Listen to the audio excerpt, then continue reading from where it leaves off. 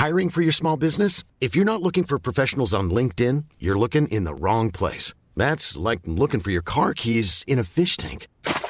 LinkedIn helps you hire professionals you can't find anywhere else, even those who aren't actively searching for a new job but might be open to the perfect role. In a given month, over 70% of LinkedIn users don't even visit other leading job sites. So start looking in the right place. With LinkedIn, you can hire professionals like a professional. Post your free job on linkedin.com/people today.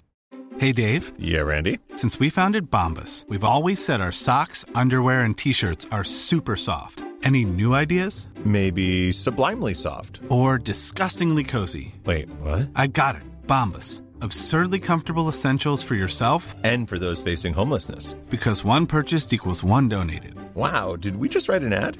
Yes. Bombas. Big comfort for everyone. Go to bombas.com/ACAST and use code ACAST for 20% off your first purchase. Millions of people have lost weight with personalized plans from Noom. Like Evan, who can't stand salads and still lost 50 pounds. Salads generally for most people are the easy button, right? For me, that wasn't an option. I never really was a salad guy. That's just not who I am. But Noom worked for me. Get your personalized plan today at Noom.com. Real Noom user compensated to provide their story. In 4 weeks, the typical Noom user can expect to lose 1 to 2 pounds per week. Individual results may vary.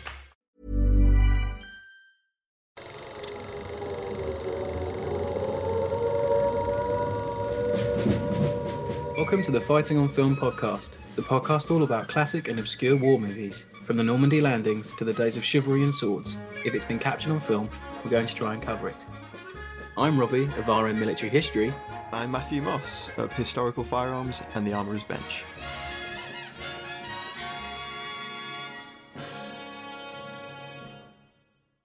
Hello, welcome back to Fighting on Film. Now, last week, if you follow us on Twitter, you'd have seen that we mentioned about our Patreon, and we ran a poll to choose a film for this week. There were some great choices up there. We had Sea of Sand, The Outpost, 55 Days at Peking, and CG Jadotville. And the poll ran for a few days, and it was a close call. It was neck and neck between Sea of Sand and CG Jadotville. And a few days ago, CG Jadotville just came over the line. So thanks very much to the patrons for this one. It was always on the list. Yeah, of course. It was always going to be a good one to cover. Yeah. You know, I'm glad it's now come up sooner rather than later. Exactly. And don't worry, all the films that were on that poll will be covered eventually. We've also got a guest lined up for one of them. And if you want to join us on the Patreon and support the podcast, please do. You'll find us at Fighting on Film at patreon.com. So please do sign up if you'd like to.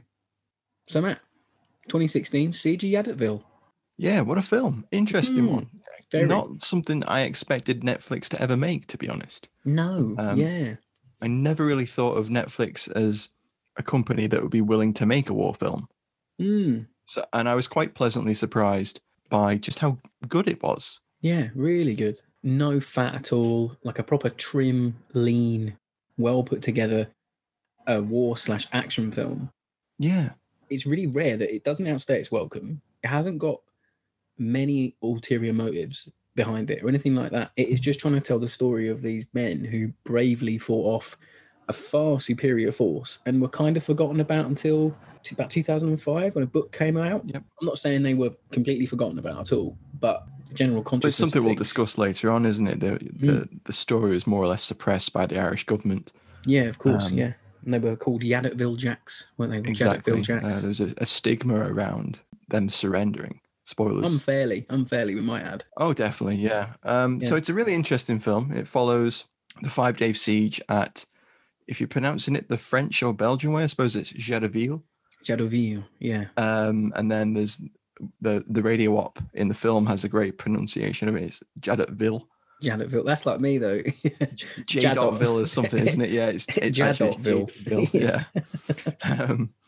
And it follows the 157 men of the A Company of the 35th Battalion from the Irish Defence Forces under the command of the UN peacekeeping force in the Congo.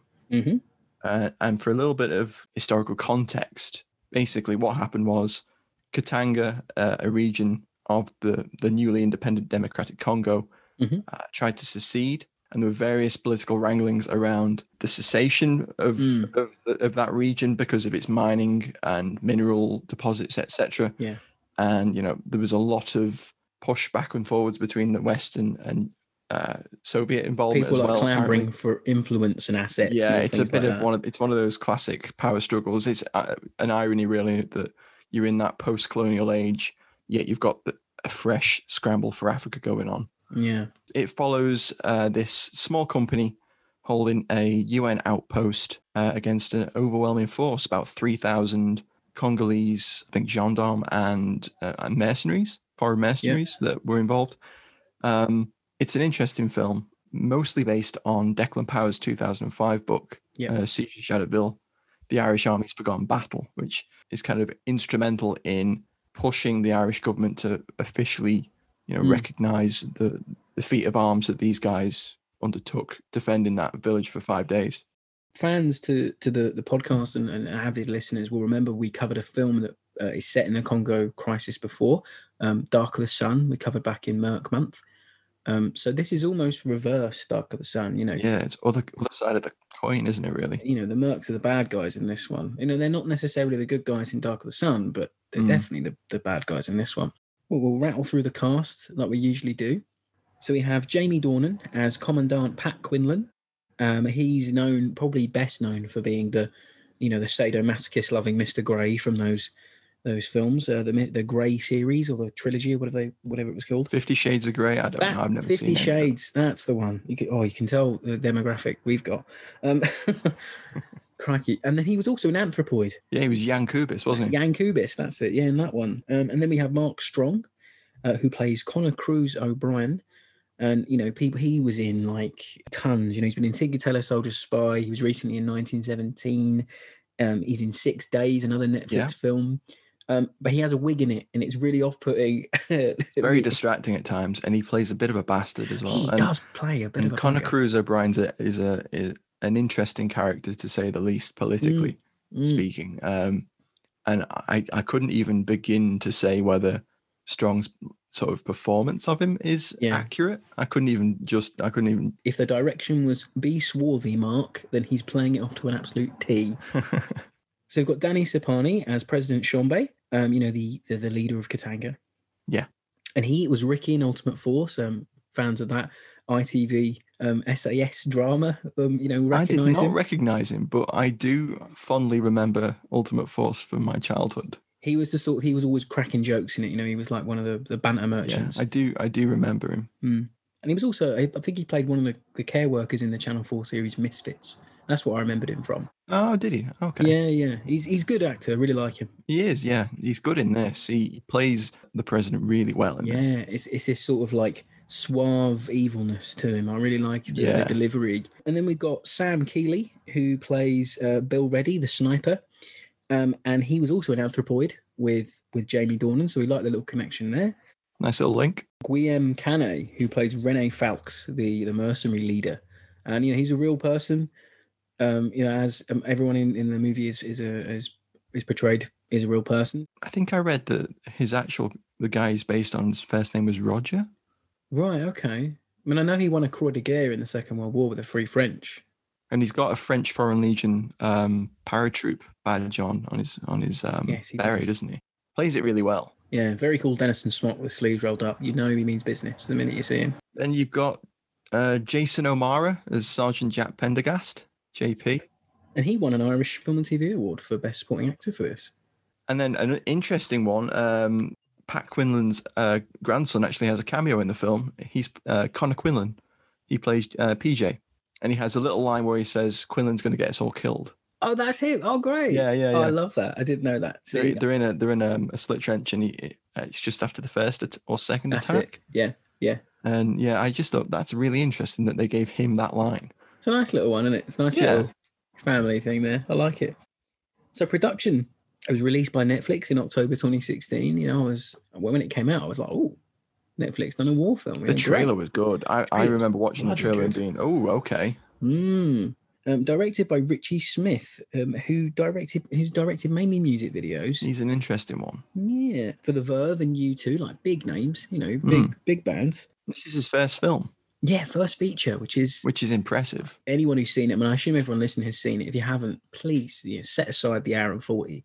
Well worth your time. For a Netflix film, I mean, obviously it got a cinematic release first, but for a Netflix movie, it's up there, I think, for cinematography and just production values. It's really high up there. Cinematography was done by Nicholas Summer. Some of those shots were really nice. We got some interesting overhead shots. We have some really nice sort of landscape establishing shots, which, capture the beauty of the area and caption action in a pre-kinetic way. The sense of scale is really good as well. Yeah, like you do feel that they're outnumbered. And you get some really nice aerial shots of the actual compound that they're on. And there's a lot of close to the ground shots looking up towards the approaching mercs and stuff, and that's really effective too, I thought. Yeah, it is. I like it. And then Jamie Dornan and co were put through a boot camp in South Africa beforehand. Yeah. So they're all trained up, and they I think they do a really good job of portraying the men that they're meant to be portraying. You kind of ignore the fact that it's Jamie Dornan with a mustache. Yeah. Which it looks great. I think it's really. It's a good mustache. Yeah. I mean, we've ruined my alley pick already, but that's his mustache is your alley pick. Fair enough. He's good in this film. He's solid in this. Really solid. Yeah. Quinlan's family even said that he got him pretty spot on. The only thing they could really comment on was that his accent wasn't strong enough. You have the strong Kerry accent that Quinlan apparently had. Right. I mean, I think he's doing a good job though. I mean, I'm not an aficionado on the Irish dialect, but his family said they would have had to have subtitled him if he'd actually gone for the accent. I like it. Which I thought was very funny. This is great.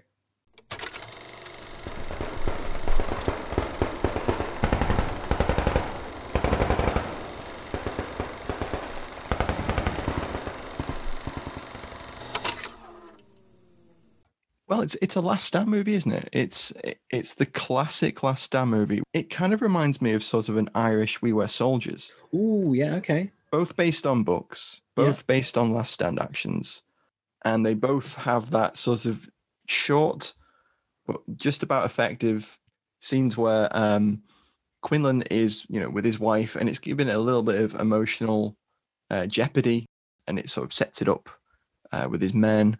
And then it's just pretty much full on action for the majority of the film, isn't it? I mean, once they get to the Congo, they're in Jadotville, they're digging in, and then almost immediately they're under attack. And as we said earlier, I think it's quite interesting that it has no B plot. It kind of has a B plot, but everything is so interlinked that it all is sort of one big through line for me. The UN diplomats trying to do their thing behind the scenes, and then you've got Quinlan and his men actually doing the groundwork and seeing it how it actually is. And you've got the diplomats trying to sort of spin how it is. I like that. Yeah. I like that. But there's no romantic subplot. There's no people back home worrying if their loved ones are going to make it out, like We Were Soldiers has. It's very trim. Being trim is its saving grace in a way, not in a bad way. There's no bump. It's just straight to the point, and I really like that. Exactly, it's very much straight to the point, as you say. So it begins with Quinlan and his men traveling out to the Congo, and they arrive at Jadotville, and it's completely open. There's no defenses, there's no perimeter, there's absolutely nothing at all prepared. And it had been a UN position for quite a while, and it was well reconnoitred by the mercenaries that they were up against. So immediately Quinlan orders his men to dig a perimeter. That's some slit trenches, and we get this great little scene where they go into like what is sort of like a makeshift unit armory. That's it.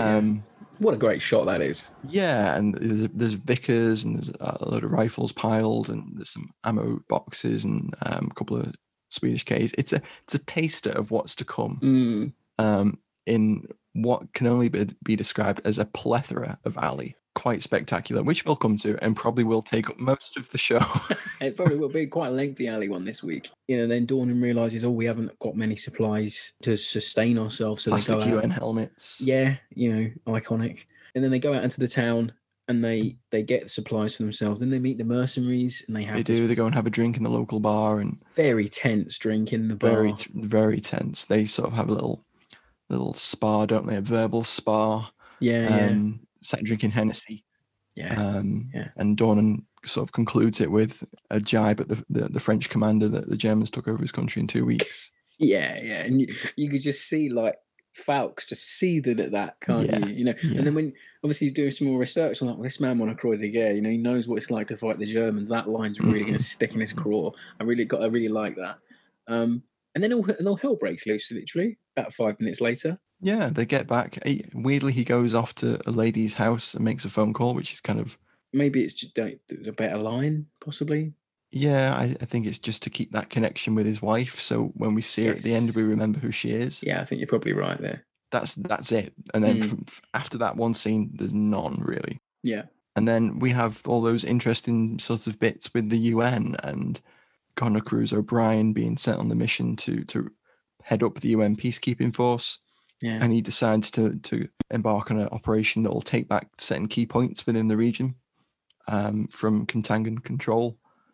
And that goes tits up really spectacularly in which, and it did in fact that happen. So it's a representation of the UN troops did open fire on that. I think it's a radio station or television station. Yeah, Radio Katanga. That's it, Radio Katanga. It's Operation Morthal that they're on. That's it, Morthal. Yeah, and it's sort of alluded to by the film that Connor Cruise O'Brien covered up or ordered it covered up. Yeah. Immediately, which I don't know whether that happened. I haven't read into it enough to know for sure.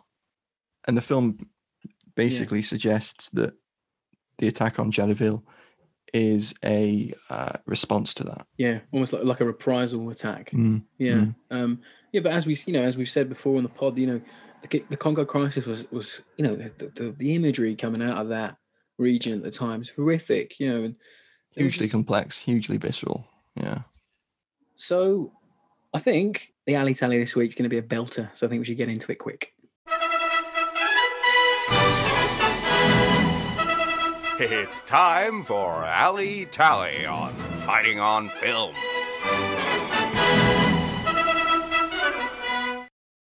So Matthew, as our resident firearms expert, you should go first. Every week we dive into these films and try and pick out the cool and interesting kit that pops up in them. That's the whole point of the alley tally. I don't know whether we've had a film that has quite so many historic, interesting firearms in it. This film is pretty impressive. We've got all sorts in this. My number one pick is the Carl Gustaf M45 submachine gun. It's beautiful.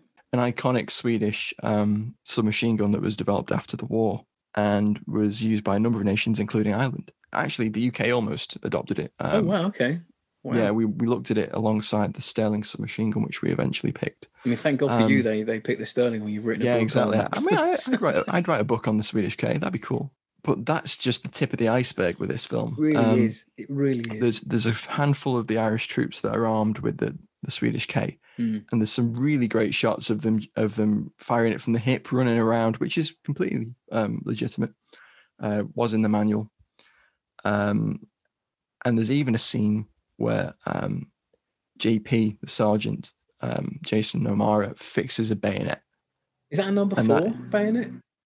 I think it might be. I'm not sure. It's so brief. I didn't quite catch it, but I just noticed he had one fixed. I was like, so cool, nice, isn't it? Because that's it. When they look like they're going to be properly overrun, they all start sort of fixing bayonets a little bit. Yeah. You get that shot of him, and he's got it on pretty much to the end of the movie, and I'm like, just let him use it once, please. It's just like it looks so cool. I guess my other pick would be the sniper, which I know we're going to discuss a little bit more. But he's left-handed. He's got a British Lee Enfield rifle number 4T. It's nice to have some left-handed shooting representation because me and Matt are both left-handed shooters. Yeah, exactly. Yeah. So I noticed he was running it. He was running the bolt in that sort of classic left-handed, cack-handed way. I know how it. I know exactly how it's done, but to someone who's listening, look it up because it is a very odd way we have to do the bolts on rifles. Yeah. He is just money throughout this. He is a force multiplier throughout this. He is knocking people down left, right, and center. He's accuracy international personified, isn't he? This boy. He is knocking people down at all different ranges. Yeah. When he's not on the number 4T, he's on the Vickers. At one point, he infamously calls for the Bren. It's great. It's really good, and you get a lovely shot of the proper reticule of the scope. You do. You get the trope post of looking through a scope, but you actually get the right scope. What more do you want? I mean, for me, Matt, though, I mean, it's just, it's number 4 Lee Enfields, it's FN Fowles, a Vickers gun mounted on a Land Rover, Bren guns, 37/44 pattern webbing that the guys are wearing. Yeah. Even down to the mercenaries. So obviously, I mentioned earlier, Fawkes has got his Denison, but all of his troops are just wearing this like odd mishmash of like dress uniforms and DPM. Yeah. One of them's wearing DPM at one point. Which is not quite right. But if you know the meme from Once Upon a Time in Hollywood where DiCaprio sort of points at the screen, that was me with the DPM. I was like, DPM. But they have a mad amount of different amount of weapons. So some of them have got SMLEs, some of them have got K98Ks. Yep. They have 50 cals mounted on Land Rovers, 30 calibers, lots of Mauser rifles, 3-inch mortars.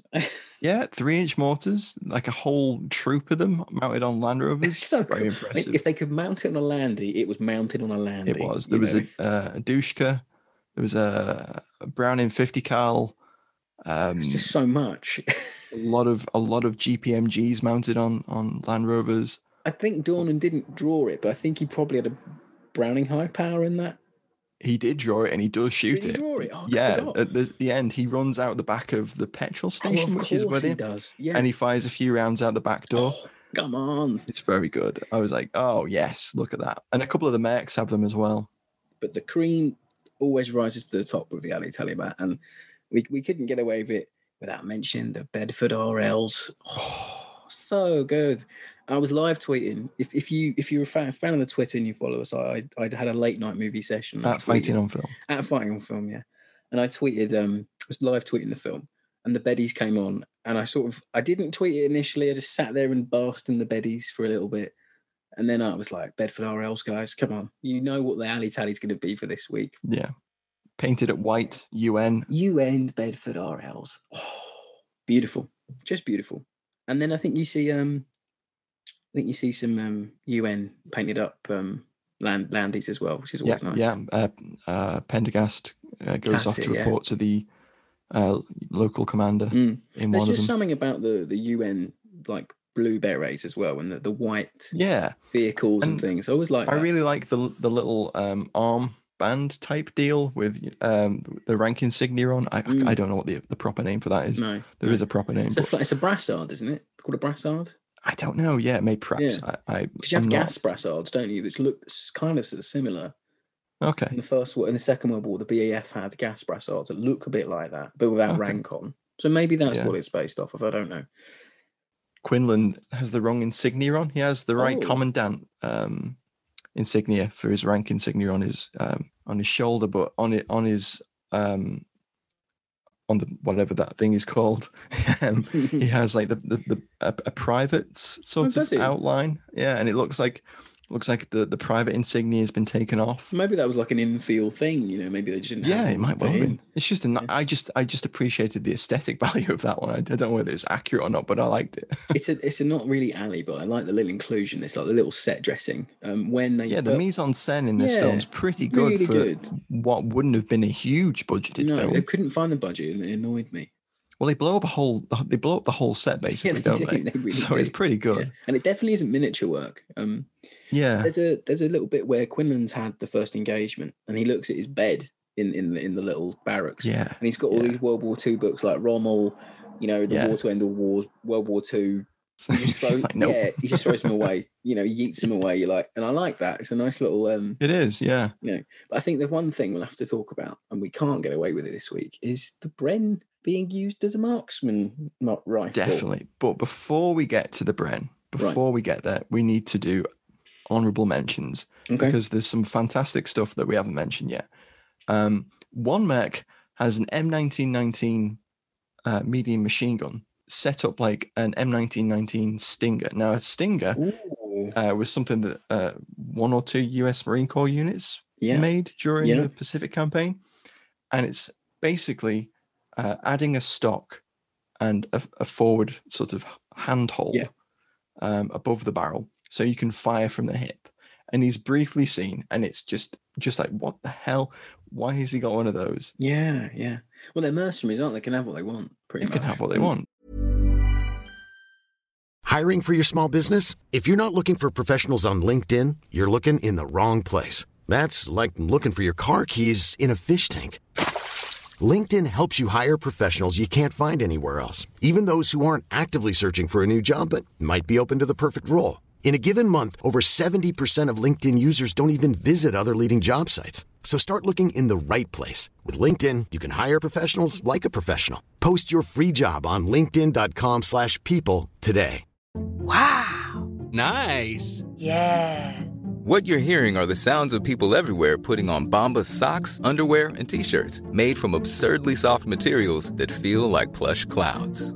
Yeah, that plush. And the best part? For every item you purchase, Bombas donates another to someone facing homelessness. Bombas. Big comfort for everyone. Go to bombas.com/ACAST and use code ACAST for 20% off your first purchase. That's bombas.com/ACAST. Code ACAST. So there's loads of guys with FM Mag GPMGs. And then there's a couple of submachine guns that I've got to mention. There's a little bit where Falks has a MAT 49, a couple of the Mercs with Franchi LF57s, which are very obscure Italian submachine guns. Boot camp is in South Africa, so they might have filmed it in South Africa. I'm not too sure. I think they did, yeah. The whole thing was done in South Africa, I think. Crazy. Like when we did Bravo 20, that was shot in South Africa, wasn't it? And they get some crazy armory in that. But this is next level. So, I mean, I read on one website that some of the Swedish Ks were actual Swedish Ks that had been used by UN forces. Oh, wow. At some point. Whether that's true or not, I don't know. But I thought that was interesting. I just really love the iconic sort of profile and aesthetic of the Swedish K. It's a really interesting little gun. Yeah, really is. And finally, there's a Belgian submachine gun, the Vegenal, because where else are you going to see one of those other than in a film about the former Belgian Congo? Yeah, it's someone's really done their research, and someone's you can tell someone's really enjoyed putting these guns on screen. I would agree with that. Yeah, definitely. But I did notice that Quinlan O'Dornan's rifle was fully auto. Yeah, he does fire a few bursts. Fires full auto a couple of times, and the recoil is not representative of what a Fel's recoil would be like. Yeah. So I looked at a couple of my reference books, and I couldn't find any mention of what the Irish contract files were, but I think they were British inch pattern SLRs, which John Ferguson from the Royal Armouries was kind enough to confirm for me as well. Yeah. But there's some brilliant stuff in this. It's really good. But yes, we do have to talk about the Sniper Bren. So I tweeted up, and I think I said, I don't know, a bit iffy, swapping out his Scopely Enfield for a Bren with a single shot in it at the range that he seems to be firing at. Yeah. Seems very odd. So we had a bona fide celebrity, very well respected Nicholas Moran, chieftain, US Army and I think Irish Defence Force veteran. Yeah, works for World of Tanks. People know him from his channel on YouTube. So he replied to us on that tweet. So he said, "You may underestimate the reputation that the Bren had for accuracy in the Irish military, to the point that the shooting competitions with it had to have rules to penalise single shot fire. The weight and solid bipod lean to accuracy at the cost of flexibility to the Lee Enfield." That's very interesting. Yeah. It's really interesting. And the Bren does have this sort of mythical status as being almost too accurate. That's the common trope of the Bren. Yeah. People often say that it's too accurate for a light machine gun. Because of its rate of fire and all that sort of thing. Just because of its barrel harmonics, the rate of fire, and the design itself. It's truly an excellent design. Yeah. I mean, still used by some nations around the world today. That whole scene is a bit, I don't want to say it's untrue, because obviously you could make that shot with the Bren. It's just unusual. It's a really odd one, isn't it? The scene is there's a big wave attack from the mercenaries. It's like the second wave, forces. Isn't it? It is, yeah. And I think planter / maybe mayor of Jadotville. I thought he was like a mining company. He is, head He's guy. definitely like a mining. He's got this planter white linen suit on, exactly. and he's paying. He says, you know, you're paying for us, so we'll go and do the attack. Palix dies. Yep. And he sort of stood next to a little school building about, I don't know, like 400 yards away from the UN compound. 500s. Yeah, you can see it. I mean, there's shots in the film where Dornan's looking through some binoculars and it's in the foreground, but it's a focus shot, so it's blurred out. But it's clearly not that far away. You know, it'd probably take you a couple of minutes to walk over to it sort of distance. That's what I was assuming. Yeah. Yeah. And then your marksman shouts, he says, "Oh, can the man in the white suit, can you make a shot on him? Can you get a shot off on this guy?" Yeah. And the cool as you like, you know, Bill's like, "Yeah, bring me up a Bren." His exact words are, "Yeah, with the Bren on single shot." Yeah, it's a very well edited, well choreographed little sequence. He pulls out the mag, racks back the charging handle. Very nice bit of cinematography on that. Nice bit of camera work. So he sort of like single loads the round, doesn't he? I slowed it down, and it's an insert round. So it's an inert. Oh wow, yeah, it's an inert round. Yeah, but it's didn't all notice right. that. Good eye, Rob. I had to pause and look. Is the primer? Is the primer already? Yeah, the primer's already been fired. Yeah. Oh, okay. Yeah. Okay, so let's break this down practically. Oh my gosh. So we're doing a 500-yard shot. Right. Which the Lee Enfield can easily make, even without the Lee a scope. Enfield can engage targets out to 700 yards, no bother with a scope. Yeah. It can engage them out further if you know what you're doing. I've made a bull on a 6-foot target. That's a flex. 800 yards with iron sights. Yeah. Okay. Yeah. I mean, I grouped it like 600 or something. Yeah. So and I'm not a regular shooter. No, me neither. I know how to shoot, but I'm not an expert marksman. The number 4 is going to be inherently more accurate. It has a scope. Yeah. It's magnified scope. It's a magnified scope, and it's a rifle that has its bolt closed when it fires. So with a bolt action rifle, to load the round in, you push the bolt forward, chamber the round, lock the bolt down. Of course. And that's the most stable platform for firing possible compared to the Bren, which is an open bolt machine gun, which means when you load the Bren, you pull the bolt back to the rear and it stays to the rear. Yeah. Then you load the magazine in, and then when you pull the trigger, the bolt goes forward, strips around for the magazine, chambers, locks, and then fires. That process of it pulling around, slamming into the bolt face, locking, and then firing means that there's a lot of movement. Right. Even despite the bipod. The number 4 would have benefited from having a bipod, but he had plenty of sandbags. You don't need a bipod. You know, he had a firing position there. He had the high ground. And the iron sights on a Bren are not designed for precision shooting. They're a fairly large peep sight with a front post. And they show that in the film, which is really nice. Yeah, they do. Yeah, only from what Nicholas tweeted us, but I can kind of see it in a way. You know, it's got a foregrip, it's got a bipod. It's not undoable. You know, the guy is a big lump. The guy that he's firing at, he's a big lad with a white suit on backed on green jungle. I can see it. It's just weird. And I think in my head, obviously, this is me coming from years of watching movies where you've got cooler the fuck snipers, you know, like the lad as Sarah Ryan, you know, the guy with the Barrett in Rambo. It's sort of like, you know, snipers are meant to be this cooler than life, you know, bigger than life sort of characters. And for someone to swap out their weapon mid-firefight for something that I deem less accurate, even if it isn't. Yeah, in movie terms, it's a very nice, a very interesting inclusion. But I just don't know if it's right or wrong, and I don't want to say if it is or it isn't. But it's so odd. It kind of stopped the movie dead for me. I was like, "What?" Matt messaged me when he was watching it again, and he was like, "I just can't get my head around this Bren scene." Yeah. I can understand the mythology around its accuracy playing so much into it that it became sort of ingrained within the Irish soldiers' sort of appreciation of its abilities, and that's where that came from. And maybe that actually happened. I don't know. I haven't had a chance to read Declan Power's book on the battle. Perhaps that's something that happened, but I don't know.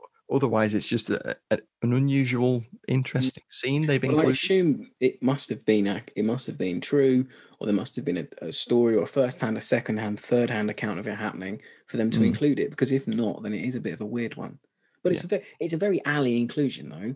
You know, Yeah, it's interesting, and it's definitely sparked a debate because for years, like as soon as the film came out, people have been talking about the Bren on single shot. Is it that accurate? Is it accurate enough? To the point where Rich and I have been like, yeah, we're gonna have to test this. We're gonna have to get a Bren and a number 4 out to a range. Well, that'll be the end of it, won't it? But like, hopefully, write a paper on it, make a video. Yeah, we'd be interested to hear what listeners think about this one. And Nicholas, obviously, if you're listening to the pod today, please, tweet us again.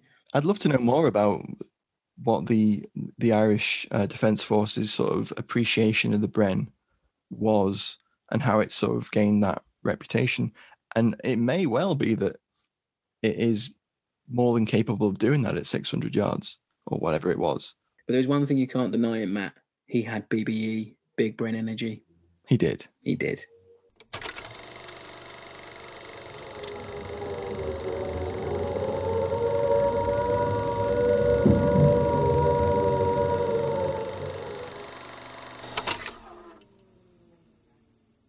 So for me this week, fave scenes, it's more of a fave section because the movie it has scenes, but when the battle starts, it is pretty much all battle.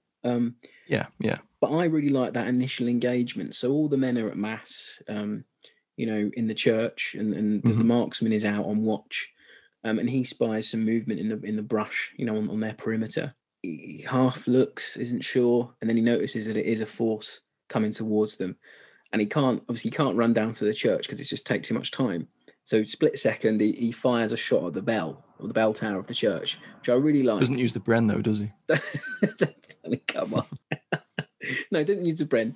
It's a really good shot. You get the big loud ding. Some birds are sort of spooked. I really like that sort of trope cliche. Alex comes in firing an M1919 off the back of a Land Rover, just laying it down. And all the lads pile out of the church. They've got all their FN Fowles, Lee Enfields and their 37 pattern webbing all in nice, neat little piles, and they're all struggling to get on their webbing. They're sort of being ordered to get in their trenches. The whole setup of the men being there is that they haven't seen action before. They're not expecting to see action either. But obviously, Quinlan has his doubts after meeting the mercenaries. He thinks, we are going to see some action here. Quinlan's having his first action under the command of men. The men themselves are green.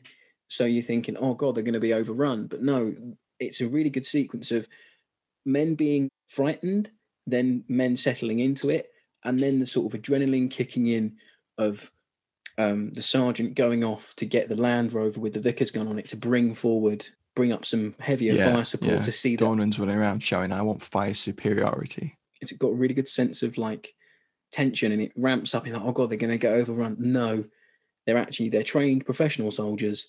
They know what they're doing. They're trained for this. They know to bring up their heavy weapons to see off that initial attack, and then they can consolidate.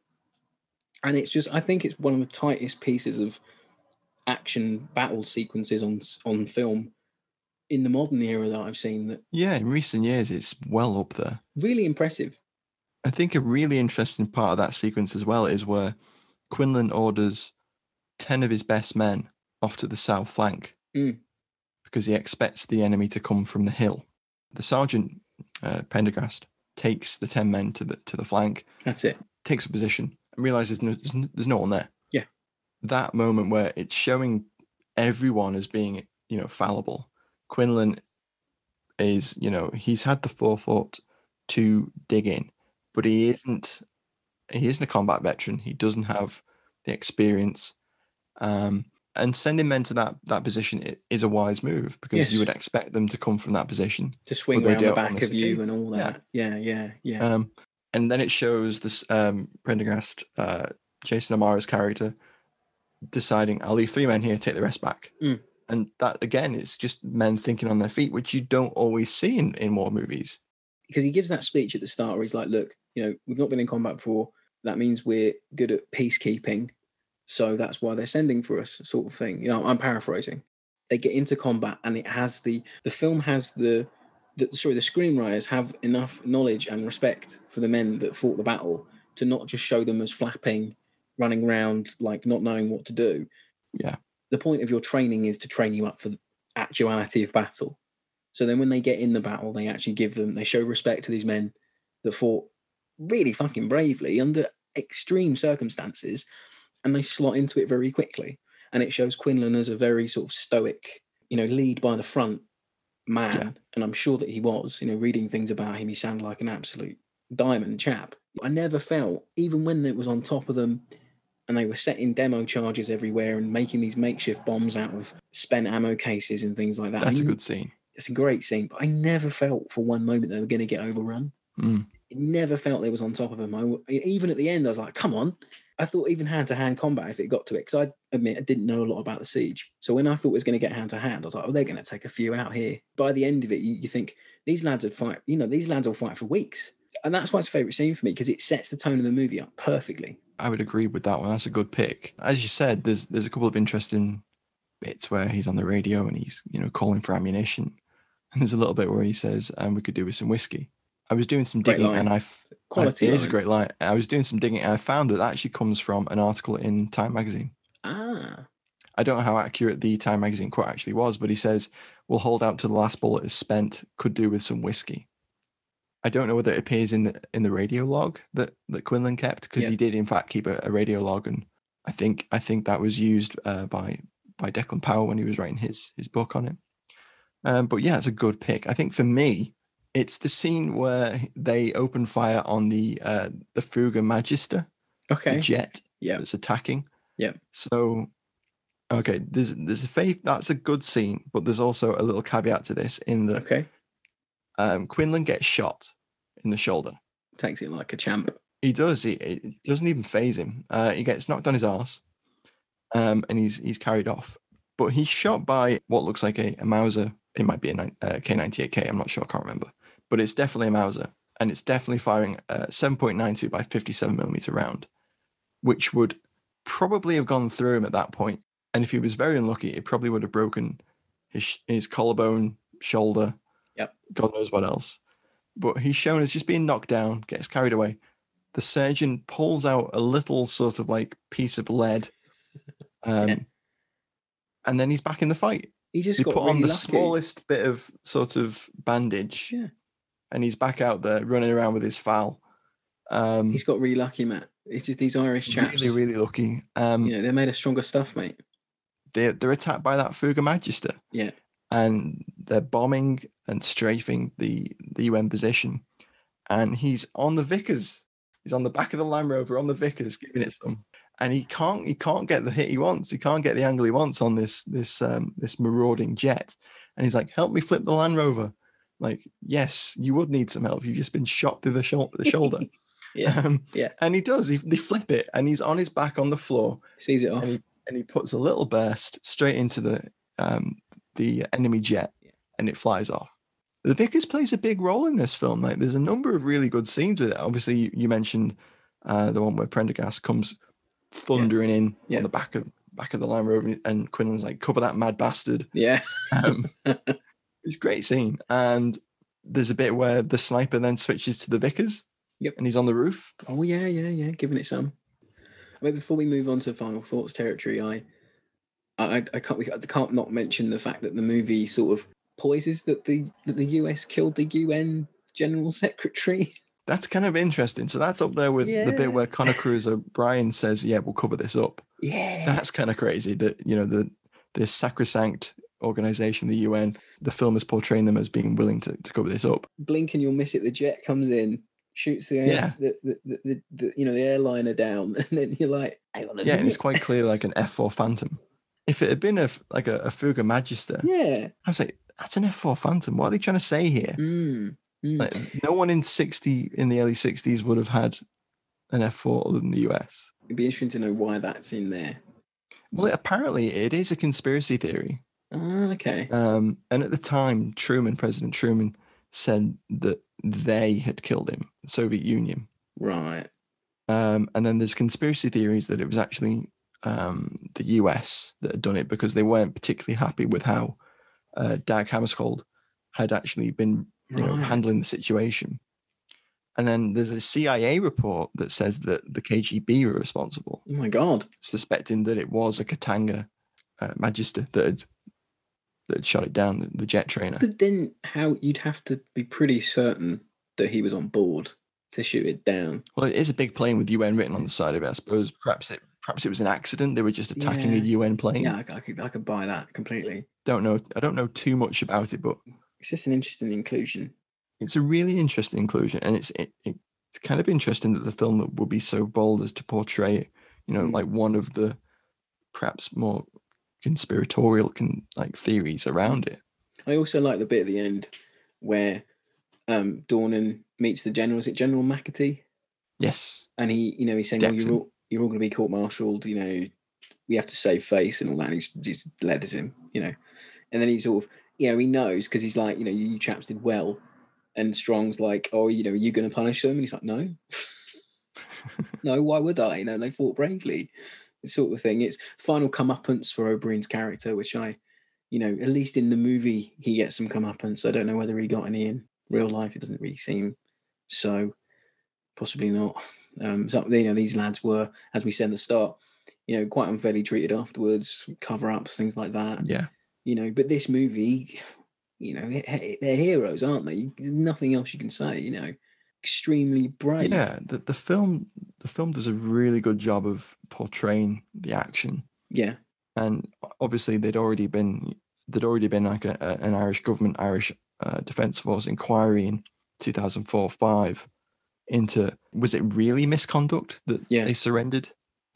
Which it clearly wasn't if you subscribe to it was surrender or death, I think. Yeah, definitely. Yeah, there was no messing about there. No. And it rightly they've been sort of vindicated and proven right in 2005. And then I think when the book came out and subsequent documentaries and then the film, and to the Irish government's credit, they've finally, given all of the veterans and the veterans' families a presidential unit citation to really put it on the map that these men were brave and they did fight as hard as they could.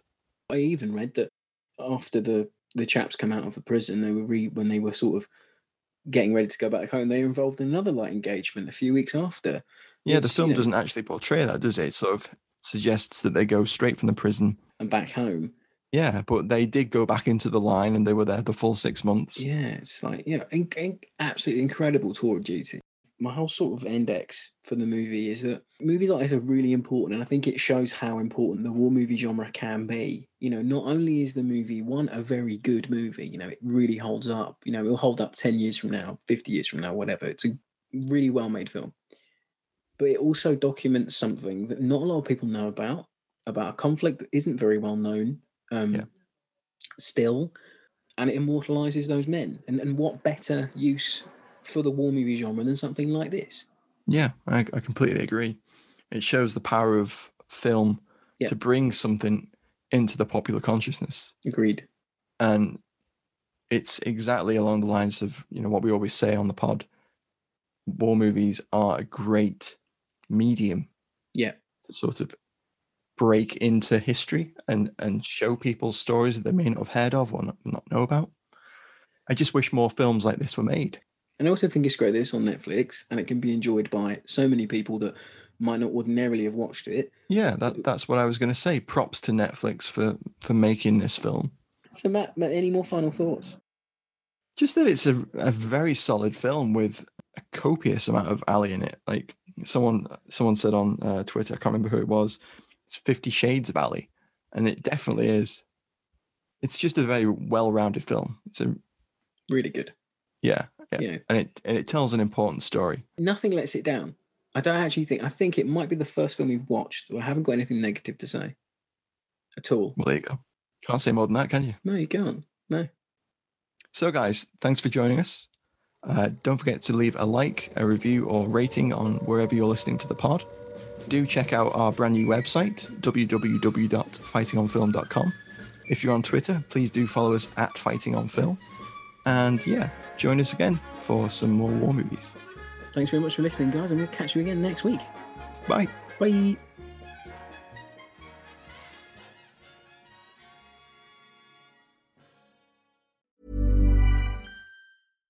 Hey, it's Paige DeSorbo from Giggly Squad.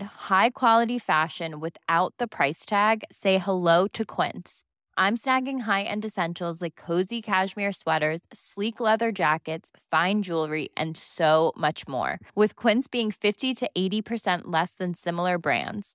And they partner with factories that prioritize safe, ethical, and responsible manufacturing. I love that. Luxury quality within reach. Go to quince.com/style to get free shipping and 365-day returns on your next order.